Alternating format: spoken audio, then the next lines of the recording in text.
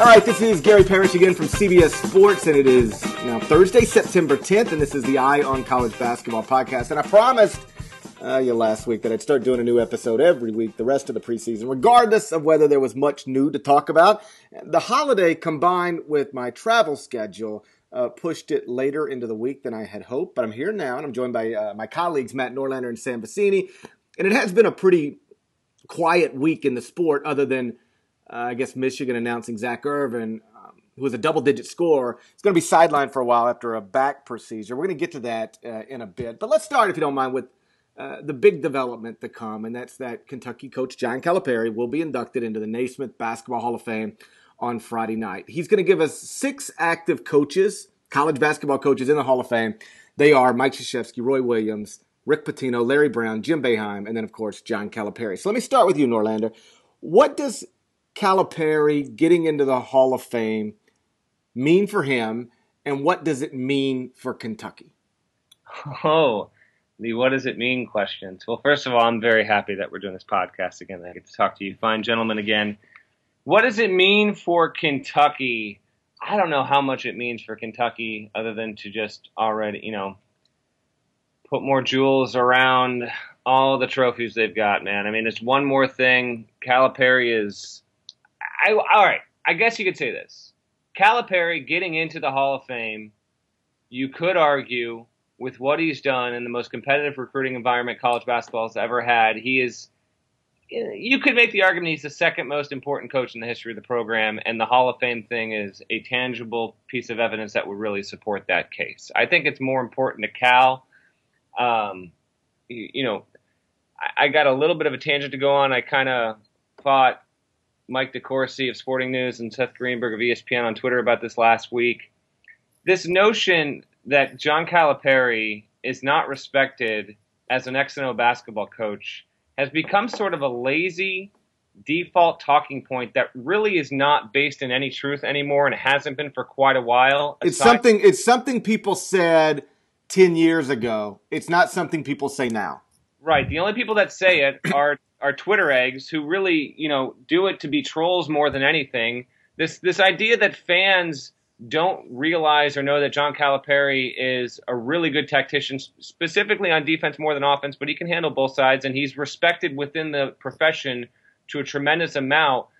Let's just give this up already. I mean, listen, he's gotten his due. He deserves his due. He's a really, really good basketball mind, and he has been for a long time. And this is just the idea that he is somehow still not getting his credit. No, this Hall of Fame nomination acceptance kind of trumps all of that. So that's just one of those things where, That's sort of interesting to me. What are other things in sports that people used to say all the time about somebody, and yet they don't say them anymore because they don't apply anymore? Well, it's always like that the coach can't win the big one. Yeah. Right? That's always the most likely I guess Bill one. Self dealt with that for a while. Yeah. Bill Self That's the biggest one that I thought of too, yeah. Billy Donovan, only a guy who can recruit, can't coach. People said that once upon a time, and that completely went away. Completely went away. I mean, anyone under 25 doesn't even remember this, but forever Phil Mickelson was the best golfer who couldn't win a major. I mean, that went on. Yeah, I don't mean so much, though, about... And I mean, that's on the right track. You're talking not necessarily winning titles. Yeah, you can, with the Mickelson thing, you're the best golfer who's never won a major, but then you actually check that box. You win a major. I'm talking about where they've just changed the perception of themselves, and yet sometimes people, like you were talking about with Mike and Seth, that people still will bring that up every once in a while. People don't realize how good of a coach John Calipari really is. And in fact, I think today, in September 2015, I think people do realize how good of a coach he is. People don't say he's the best coach in the world. X's and O guy. People don't compare him to Tony Bennett, I don't guess, or Bo Ryan, I don't guess. But he's way better than some people wanted to give him credit for many, many years ago.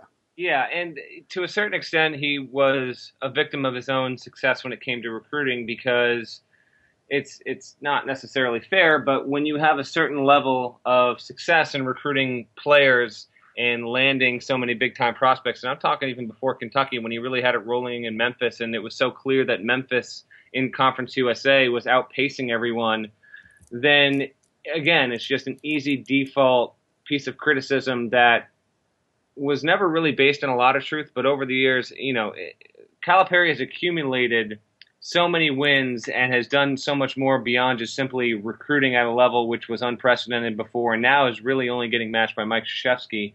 But what he was able to do on the court and how he was able to get guys to the pros, that's the other thing, is that he was able to recruit players that were elite players, but we can look at plenty of instances where five-star kids go to programs. Memphis fans right now would probably, even though Pastner is not recruiting at the level Cal was, a lot of the criticism is that Pastner can get guys that are really talented, Austin Nichols being a most recent example, that don't seem to blossom or enhance their games to the point where they're becoming NBA prospects and really driving at the next level, whereas Cal has proven that he can prepare his guys for that in a huge way. So I think that also goes a lot toward his overall coaching ability. In my opinion, for the modern era, 30 years from now, when we look back at college basketball, I'm thinking we're going to look back and see how Calipari changed the game, how Coach K had a renaissance in the winter of his career, and how those two coaches really defined college basketball from 2007-ish to about now, maybe a couple years from now. I mean, those are the two guys that have really just been able to perform and consistently coach at such a high level for such a long time. That's really impressive,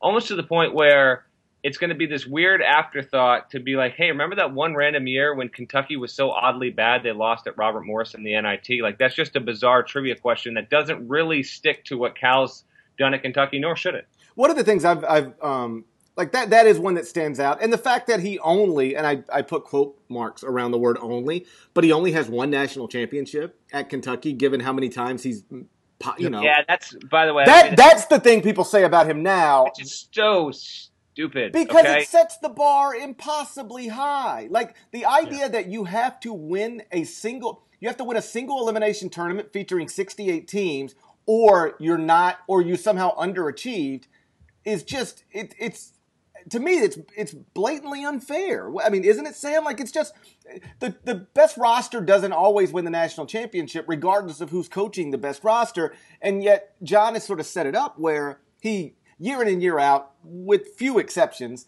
has the best roster, but he still goes to Final Fours every year. Like what you mentioned when they lost to Robert Morris, one thing, and I don't think that team was going to be great no matter what, but that team lost its best player in the middle of the season to an ACL injury, Nerlens Noel.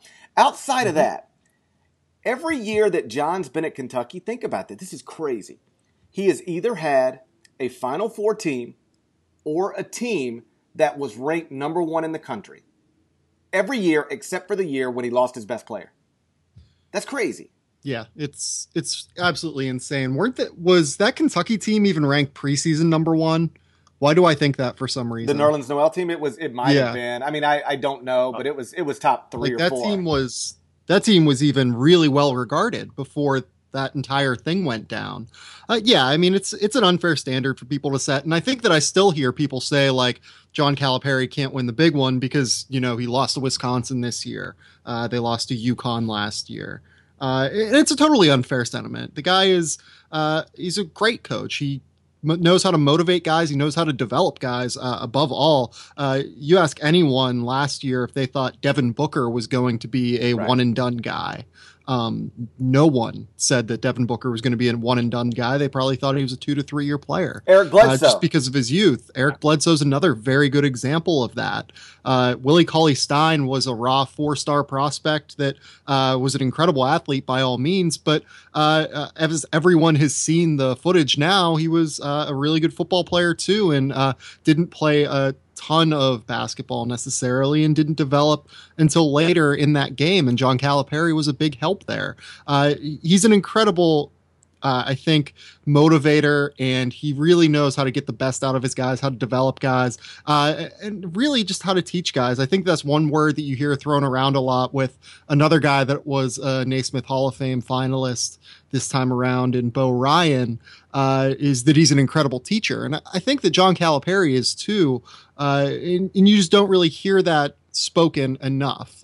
Is to get through to these kids, to get through to all of these incredible 5-star talents who have always been at the peak of their recruiting classes, at the peak of their age group in the entire country and really the entire world. To get through to those guys and really show that you can be a team member and still show that you can reach your goals while not focusing on your individual self. That's a thing that will go well above and beyond his recruiting successes or his X's and O's thing. I mean, that's what makes him an incredible coach to me, and that's what makes him a Hall of Fame coach. And by the way, we've talked about this before. Quite simply, in college athletics, regardless of the sport that you coach and the program you head up, the most important aspect of your job is your ability to recruit successfully, because inherently that will tie itself, not exclusively and not always, but the trends show it will tie itself to wins. And so the fact that John Calipari's, the number one word you might associate with him at the end of the day, at the end of his career, is recruiter or great recruiter, amazing recruiter, whatever it is, that's okay. Okay. That's not bad. It's a bad thing. You have to be able to recruit well. There's no, it's almost he's so good at it, as I circle back to what I was saying before, that he was oddly stigmatized, which is just stupid, because show me coaches who don't recruit well, and those are coaches that don't put up careers that are even 7 years long, let alone 20, 27, 30 years long. So his ability to do that kind of from the get-go is what landed him in this spot. And it's a huge listen. You asked what it meant to Calipari.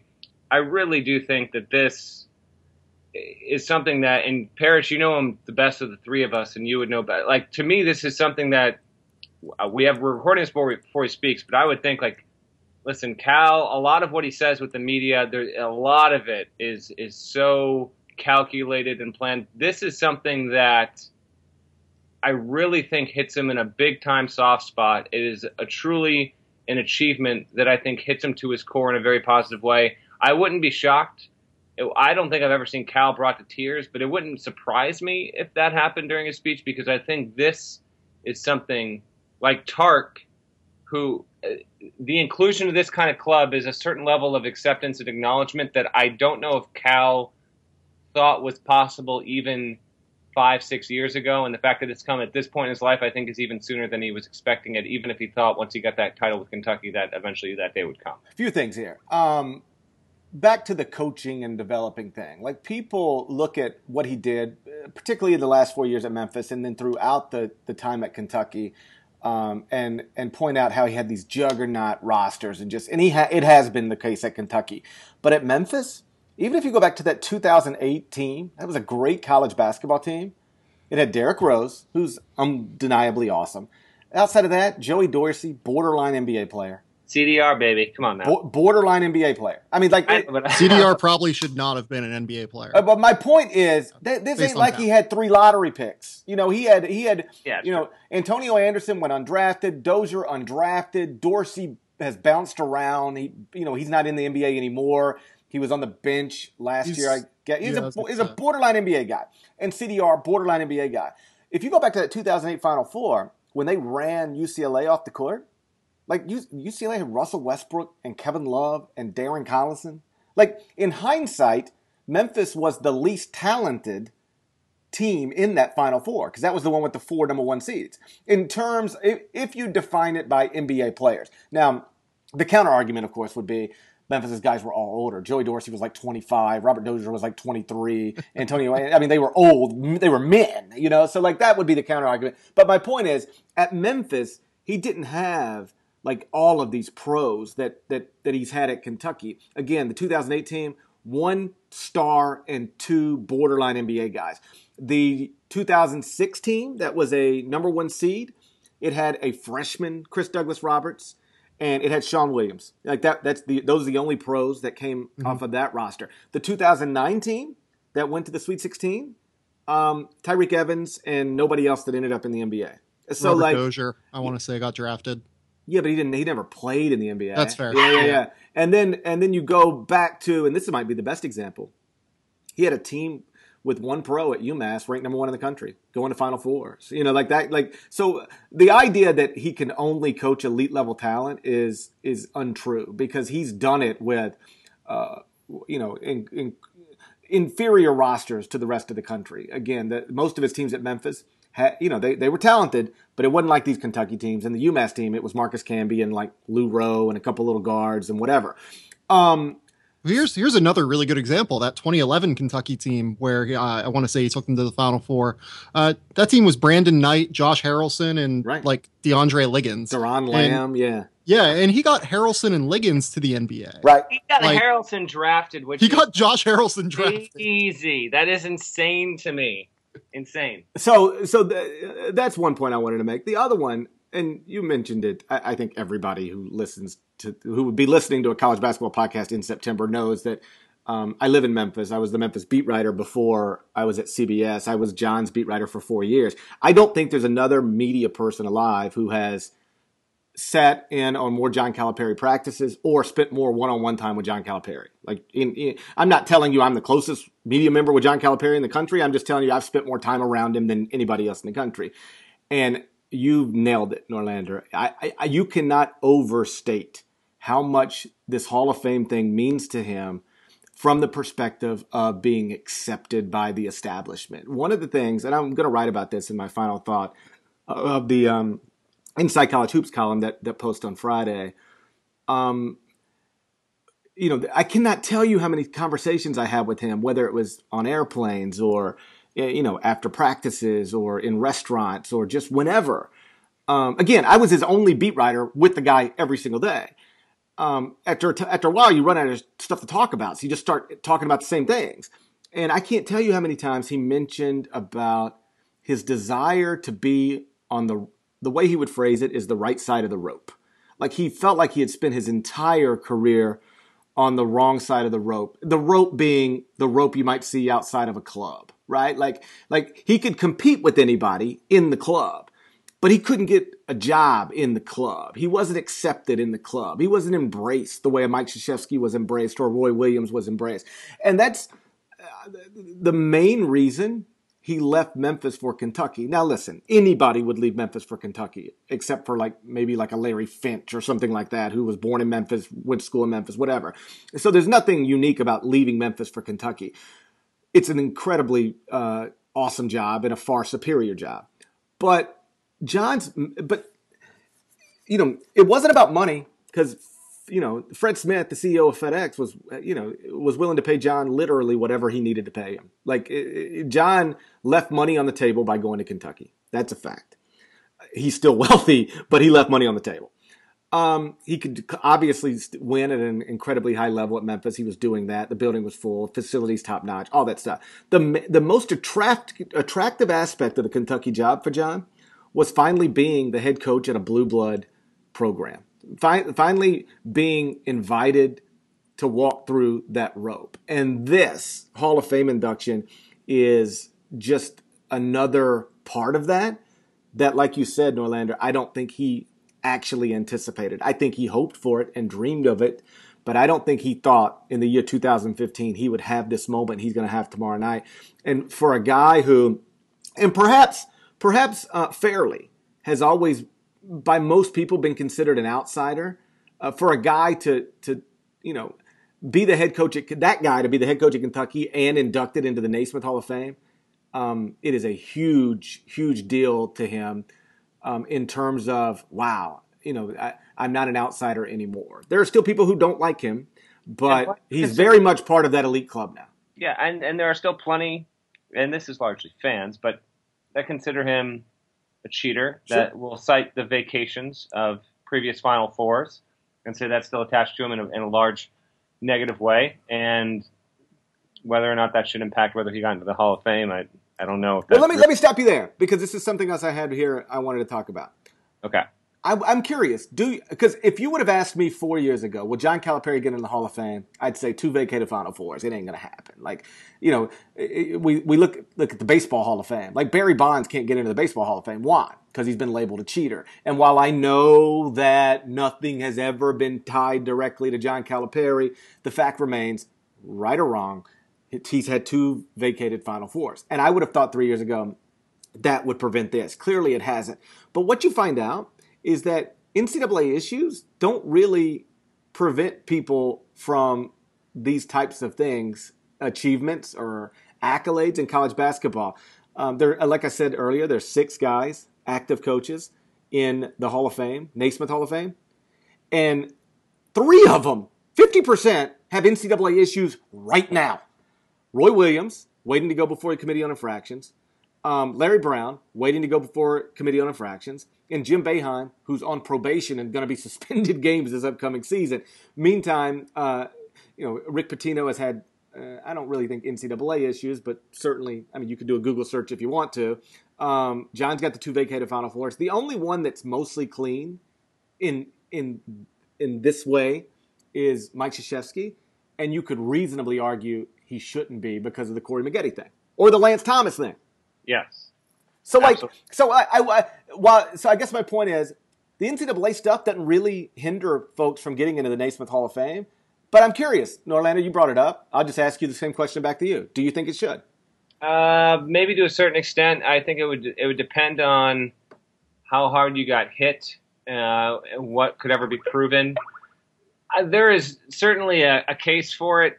I'm not going to say that there isn't, but I guess I would go at a very basic approach with this and say, you look at the coach, his career, the things he's accomplished, take all of it into perspective and what he's done, including any violations that might be or were levied against him. And if you are to remove the violations and still look at his career and what he had done without those seasons or without a specific era, would you consider him still among the all-time greats? Yes, because basically, and this is a kind of a simplistic barroom argument, but Hall of Fame, fame is the key word. You cannot tell the story of college basketball post-2000 without John Calipari.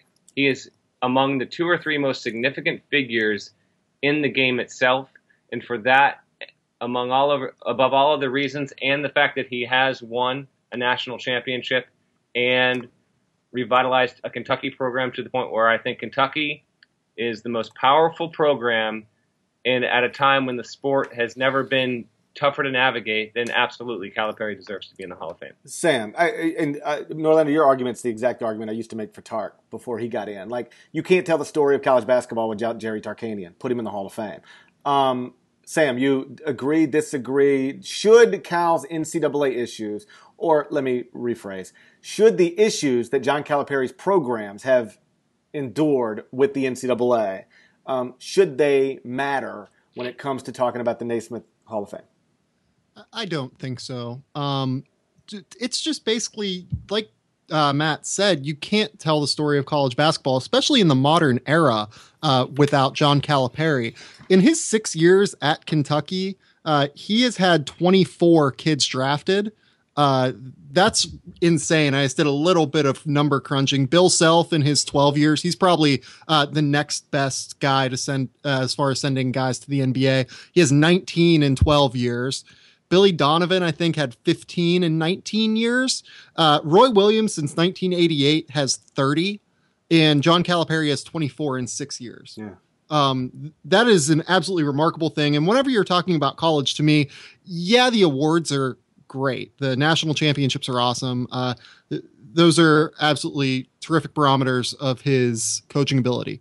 But whenever you're talking about college, you're talking about developing kids, to me, to go on and become professionals, either in basketball or in something else. And John Calipari clearly develops these kids into professionals better than anyone probably ever. I mean, maybe John Wooden, but I'll tell you what, I'd probably place John Calipari's last 6 years up against anything John Wooden did. No, and as far as sending kids to the NBA, that is, not as far as his success on the floor. But this is always sending kids to the NBA. Yeah, and this is always a debate, right? Because it's like, okay, who couldn't send Derrick Rose to the NBA or Anthony Davis to the NBA? And I totally get that, but I go back to... You go back and look at the Willie success Cauley-Stein, that all of these Devin guys have had, though. Like Devin Booker, Willie Cauley-Stein, Eric Bledsoe. Yes, any of us could put Anthony Davis in the NBA, but not anybody could turn Eric Bledsoe into Eric Bledsoe.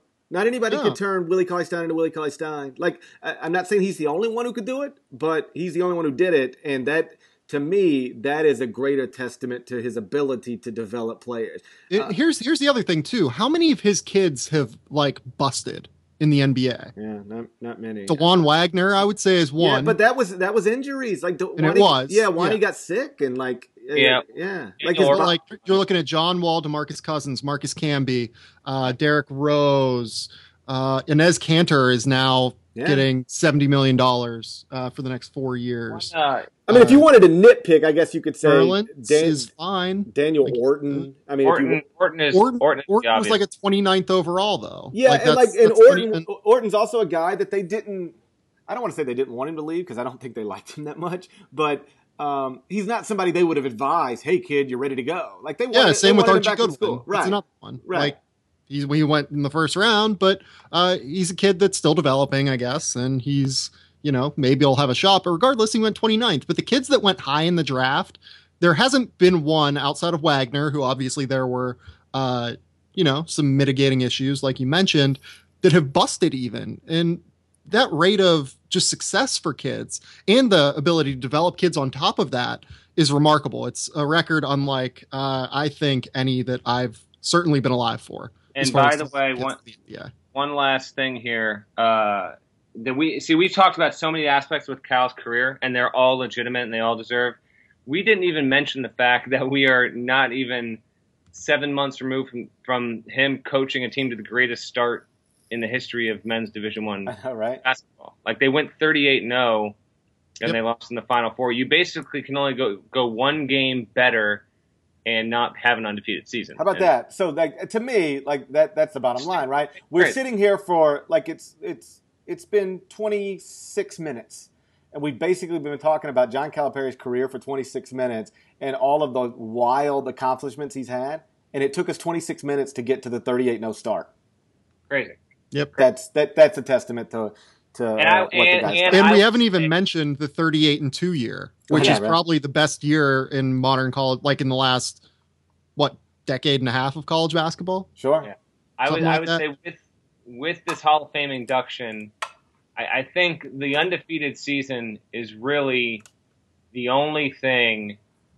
I mean, there can only be two things, like, really big picture that Cal really would want to chase and could idealistically chase that are still goals to keep him driven. This to get an undefeated season, which I think last year is as close as you're going to get, and it would be to win as many titles at Kentucky to try and match UCLA's total in hoops. Those are the only two things that I think are realistic in terms of goals that he can set himself, because everything else he's accomplished. I mean, there's also the NBA too. Yeah, and I think that's always going to be there. College. But I'm just talking college. Yeah, the NBA stuff is always going to be hanging over him on some level. And I'm still not convinced that he doesn't have a desire somewhere to try it again. But he's almost priced himself out of the market. Like NBA guys, unless they have the dual role, like Doc or Van Gundy, right? Unless they have the dual role, they don't, Pop. They don't really make the kind of money John's making right now. And Johnny's the type of guy who takes big cuts. I think that's the only way he would go to the NBA. Right. Is if you gave him total control. You'd have to I don't know that the team would do that, but I think that's the only way to do it. Let me actually take it a step further. It wouldn't be just total. He'd have to have total control and a star. He'd have to have total control and a ready, it'd have to be total control plus Kevin Durant and Russell Westbrook. Yeah, total control plus if New Orleans Davis. Opens in 3 years. Yeah. It'd have to be total control plus Anthony Davis. Total control plus LeBron. Something like that, where he's set up, where he can reasonably, look at the situation and say, okay, I can win a championship next year. I think that's the only thing that could possibly lure him there. Although, if I were a betting man, I'd bet that he retires at Kentucky someday. Let's switch it a little bit. Let me ask you this. Who are the guys coaching right now that you would bet your paycheck that they're also going to be in the Naismith Hall of Fame? Bill Self. Yeah, Self's the big one. I'd point to Bo Ryan didn't get in. Do you think Bo will get in someday? Yes, I think Bo is going to get in. I do too. Self. All right, so hold on. Yes. Let me just roll these off real quick, and then you guys can pick. I'm going to give you 5. Man, there are a lot of candidates here. I'll say Bo. I'll say Self. I'll say Sean Miller is going to get there. Oh man, Tom Izzo. Izzo is going to get there, and let me just toss a few names at you here because there's a few that Billy. Let's go ahead and take Billy Donovan off the table. He'll get there, but he's not active in college, so I'm not including him. But I'm going to toss some names. I'm going to toss you Jay Wright. I'm going to toss you Tony Bennett. I'll toss you Mark Few. I'll toss you. Who else is going to be? I'll toss you Thad Matta. I'm not saying these are going to get in. I'm just, look at what they've done and what they might be able to do. I'll give you those guys. I got to figure a couple of those will eventually get in. With Mark, so he's still lacking the Final Four. Do you need a Final Four to get there? Can coaches get there? I know, I don't know. He is such an interesting case. He might need one, which isn't entirely fair, but at the same time, I don't know if anyone's ever made it and not reached a That's final. what I was. Well, I mean, like low-level guys, right? Like, guys who coach at the Division II level or, like that. But, yeah, the interesting thing about Bo Ryan's resume is that it includes his Division II stuff, right? Like that's part of it, which is an advantage. I wonder if a high major coach has ever gotten in without a Final Four. I don't know. All the guys you mentioned are reasonable guesses. Would you put in, right now, Mark Few or Greg Marshall? Not saying either should be in or will be in, but if you said one could go in and you could only pick one, who would you pick? I don't know. I'd pick Mark Few, certainly. I think he's been more important to the long-term portion of college basketball. But man, even if you look at what Greg did at Winthrop isn't unlike what Few has done at Gonzaga. Like that's the thing. Like people almost don't. Dude, like he kicked ass at Winthrop every single year. Yes. I guess. I think I would guess. He had two, Mark Few's been to the NCAA tournament every single year he's been there. Like, Marshall, those last 3 years, he had those 27, 23, 29 win years. Before that, he missed the tournament 2 years in a row. In the 2 years before that, he was like a solid team in his league. Like that won they were like second, I think, or something like that won the tournament to get into the NCAA tournament. Gonzaga's been a consistent at-large team for 16 years now. But that's because you can schedule to be an at-large team at Gonzaga, whereas you can't do that at Winthrop. And here, Greg went to 7 NCAA tournaments in 9 years at Winthrop and finished first or second in the league in 8 of the 9 years. Never finished worse than third, and he actually won it 6 times. It's an incredible resume. Don't get me wrong. Like I'm not trying to totally diminish what he did. It's awesome. I think I would pick Marshall because he had the first undefeated team since Vegas. He also made a Final Four in a separate year and made a Sweet 16 last season, has won more than 30 games, 3 or 4 times in his career. Past 3 years. Past 3 years. It's close. I don't know. Just I got no problem. I think they can both end up in the Final Four. In the Hall of Fame because now they're both set up where it's clear Mark's not leaving Gonzaga. I think it's starting to get clear that unless somebody like North Carolina wants Greg, he's probably going to retire at Wichita. He's making so much money now. And if he stays at Wichita with the way they've committed to that program, he's going to keep doing what he's doing. And he won't have the luxury of a Van Vliet Baker out of nowhere backcourt every year or maybe ever again. But he's going to continue to win 25 to 30 games a year, and that given the league that he's in. Yeah. So his resume is only going to, I don't want to say it's going to get better, but it ain't going to look worse. It ain't going to get worse going forward. But certainly, yeah. Yeah, and they're both 52 years old. They were born 62 days apart. That's a weird thing to know. Why do you know that? No, Sam is bringing up Wiki on the fly here. Okay. Yeah, I had the Wikipedia up. He knew that. But that's just like a random thing. That's a kind of cool thing that they're so close in age, and they're going to be very, very analogous coaches for the next, I would say, 8 years. Right. No, I think all the guys that Norlander named have a chance. I think they all have a. And then there's the other group it's just too soon. Like but it's too soon on Shaka, Archie, young guys there's just they need a wider. Beeline could Beeline get there? Oh, that's the one I didn't mention. Oh man, he'd need to win like a national title, I think. Speaking of Beeline, segue. Oh yeah, nice. Go ahead. Oh God. Well, listen, he's kind of been snake bitten a little bit here, and this is just it's something of a Yes. minor college basketball offseason headline. But Zach Irvin, he's got a back issue. He's going to miss the start of the regular season probably. And Are we sure that's probable? I don't know that that's probable either. They said 6 to 8 weeks, and 8 weeks puts him at November 4th. That's a good point. It is a back injury, though, so you never know. Right. Hopefully he's available because Michigan had a brutal season last year. They went 16-16. The offense was nothing of what Beeline usually kind of has. But that was injury stuff, too. They were struggling before the injuries, that's fair. though. They were. I mean, they lost to NJIT, Eastern Michigan. That's true. Is that right? Yep. They didn't have Vert, and they didn't have Walton. So it's going to be an intriguing team. LeVert should be obviously their most important player, and LeVert's already a senior. My gosh. He's really young for being a senior, though. That's crazy. 20 or 21. To me, I really like Irvin with what he does on this team overall. If he's healthy, it's pretty important for Michigan to kind of keep up with the race in the Big Ten, which should be interesting at the top. I would go as far as to say I think they need Zach Irvin to be a top 5 team in the Big Ten. Just what he can do to space the floor for guys like Derek Walton, who's not necessarily the most traditional point guard, not a guy who's really going to attack you off the dribble like, most point guards do. It's not that he's not capable of it, but he's not necessarily on the same level as a lot of point guards are at that.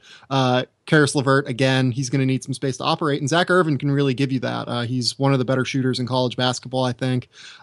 So it's going to be really important for their offense to have Irvin just as a secondary complementary option behind LeVert.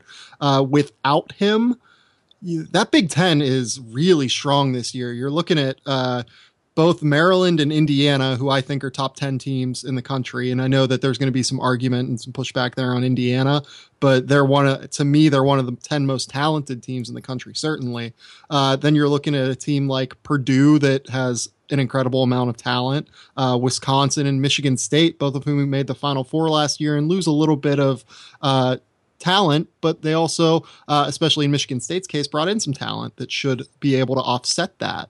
So it's going to be a really deep year. I have Michigan 6th in the Big Ten right now, preseason.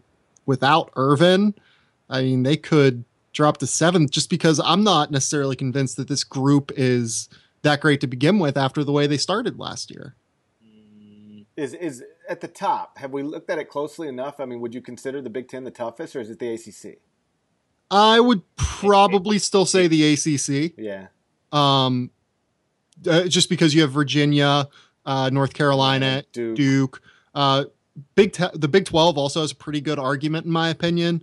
They're going to have 3 top 10 teams preseason. You're going to have Kansas, Oklahoma, Iowa State, plus Baylor and West Virginia return a pretty decent amount from solid NCAA tournament teams last year. And then there's Texas, who they were the subject of my college basketball mailbag, the lead in it this week. And I think they're a lot more talented than people are giving them credit for, to be honest. It wouldn't surprise me if we looked up and they had, 22 wins in an NCAA tournament berth. Last thing before we get out of here that I want to touch on, just kind of an odd story from the weekend. Norlander, I think you wrote about it, so I'll address you. Stevie Clark, the former Oklahoma State player, has filed a lawsuit against, I don't know, the school, Travis Ford, everybody, like Pistol Pete. Saying, T-Boone. Yeah, T-Boone. Yeah, if you're going to sue somebody, it probably ought to be T-Boone and just see if he'll settle with you for pennies relative to his fortune. Suggests that Oklahoma State is the reason he's not going to make it to the NBA, and he's suing for damages. Just this really didn't get picked up like the way it might otherwise. A former player accusing a coach, because I think there's an allegation where somebody promised him a Camaro of all things. Are we just sort of like, let me be clear. I never, ever, ever am surprised to hear somebody was promised something to go to school somewhere. So I'm not dismissive of the claim, but we just sort of chalk this up as a crazy person being crazy, right? Possibly. I thought this story might get a little more run, but it came out amid college football's first week. NFL, it's not a known player. Oklahoma State's not a program in college hoops nationally that really resonates whatsoever. But, he claims Marcus Smart hazed him, and that's, one of the more well-known college basketball players of the past half decade. Stevie Clark was at Oklahoma State for half a season in 2013-14.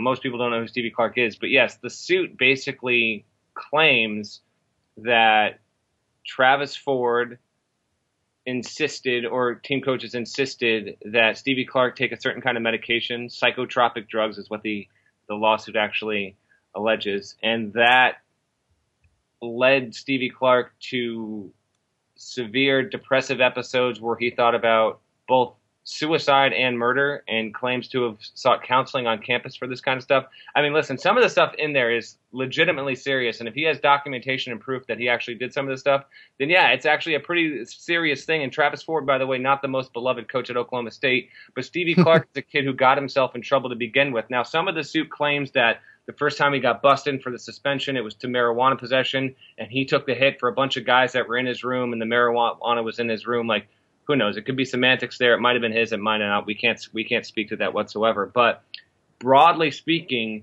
Stevie Clark, who was a top 100 kid going into Oklahoma State, is claiming that the culture at Oklahoma State, led by Travis Ford, basically torpedoed any chances he thought he had of making the NBA. And because of that, he is now suing for damages in future, what could have been. I don't know how legitimate. Listen, I'm not a lawyer. I can't speak to how legitimate the lawsuit is. It's kind of a ridiculous, like, the claims in it. I'm telling you what, if this same exact thing happened to the starting running back at Oklahoma State, I think it would be a huge story, because Oklahoma State means more in college football than it does in college basketball, and we care more about football. But overall, I don't know if anything's going to come with it.